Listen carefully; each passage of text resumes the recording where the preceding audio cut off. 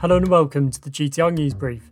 It's Wednesday, February 17th, and here are a few of the top stories from the world of trade and trade finance this week.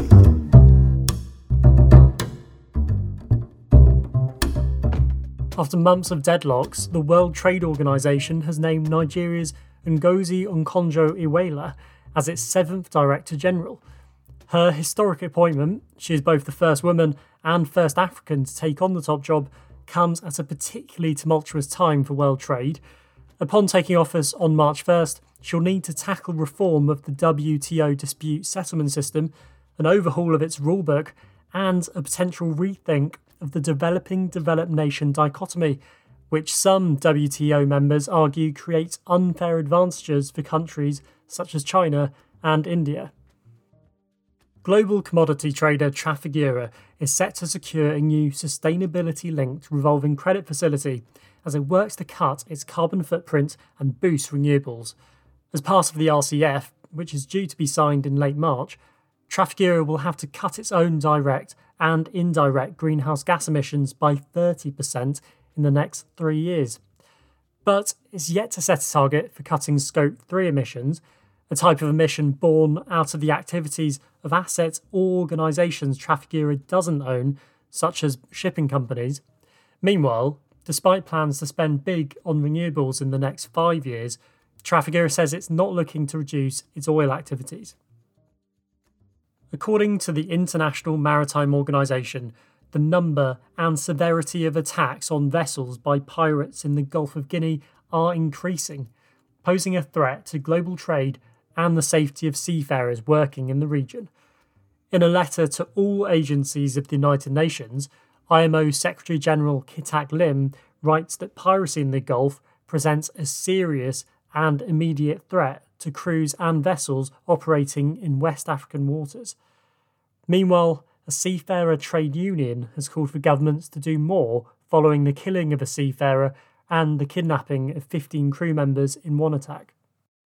In other news, nearly 11 tonnes of Colombian gold exports to the US were misinvoiced between 2010 and 2018, new research suggests, prompting warnings that illicit metals trading is proving even more lucrative than cocaine to South America's criminal gangs.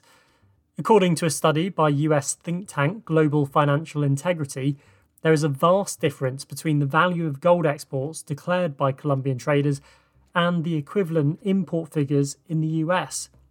The accumulated value gap over that 8-year period, both from over and under invoicing gold trades, is estimated at around $2.7 billion.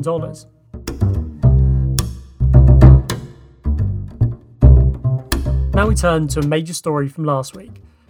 Foreign businesses and investors that bet on a democratic Myanmar have been left rattled and are exiting the country following a military coup in which the leader of the ruling National League for Democracy party, Aung San Suu Kyi, was detained.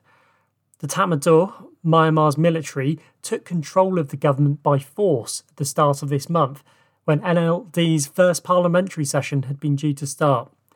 Earlier, I spoke to reporter Maddie White to find out which companies have said they're leaving and how the new Joe Biden administration might react to the coup. So Myanmar was already facing serious economic and social problems because of the pandemic, and the coup will really compound and intensify those issues. But what we do know is that the coup has already caused significant civil unrest and made doing business in Myanmar very difficult for foreign companies and investors. So Maddie, how's the coup impacting foreign businesses and investment in the country? Several businesses and investors have said that they will cut ties with Myanmar and the two military-owned holding companies, so Myanmar Economic Corporation MEC and Myanmar Economic Holdings Limited MEHL, which both have stakes in various sectors. Japanese beer company Kirin said that it will withdraw from a joint venture with MEHL after deciding to invest in Myanmar in 2015. Lim Carling, co-founder of Singapore gaming company Razer, said that he will give up his 1/3 stake in a joint venture that owns RMH Singapore, which in turn holds 49% of Myanmar's military-linked Virginia Tobacco Company. And the Thai property giant Amata has also said that work has been suspended on a large project in Yangon, Myanmar's biggest city, because of the coup. Maddie, what happens if the military leaders hold an election in a year, as they're promising? Well, even if the Tatmadaw holds new elections 1 year from now, as it says it will, uncertainty for foreign investors and businesses very much remains an issue. Nobody knows what those elections will look like and ultimately who will run the country in a year. That makes Myanmar very unstable, which will deter foreign investment and companies. Stability is really key here. In general, Myanmar has long been isolated from the international community and has such struggled to secure finance. Corruption and opaqueness have also made it difficult for businesses to operate in the country, as well as development institutions to offer assistance. And Maddie, the coup looks to be one of Biden's first major foreign policy tests since coming to office. What action might the new administration take? So, US President Joe Biden has condemned the coup, saying it is a direct assault on the country's transition to democracy and the rule of law.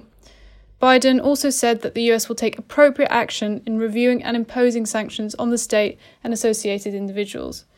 It seems that if the Tatmadaw doesn't relinquish its power, there is a high chance of new sanctions.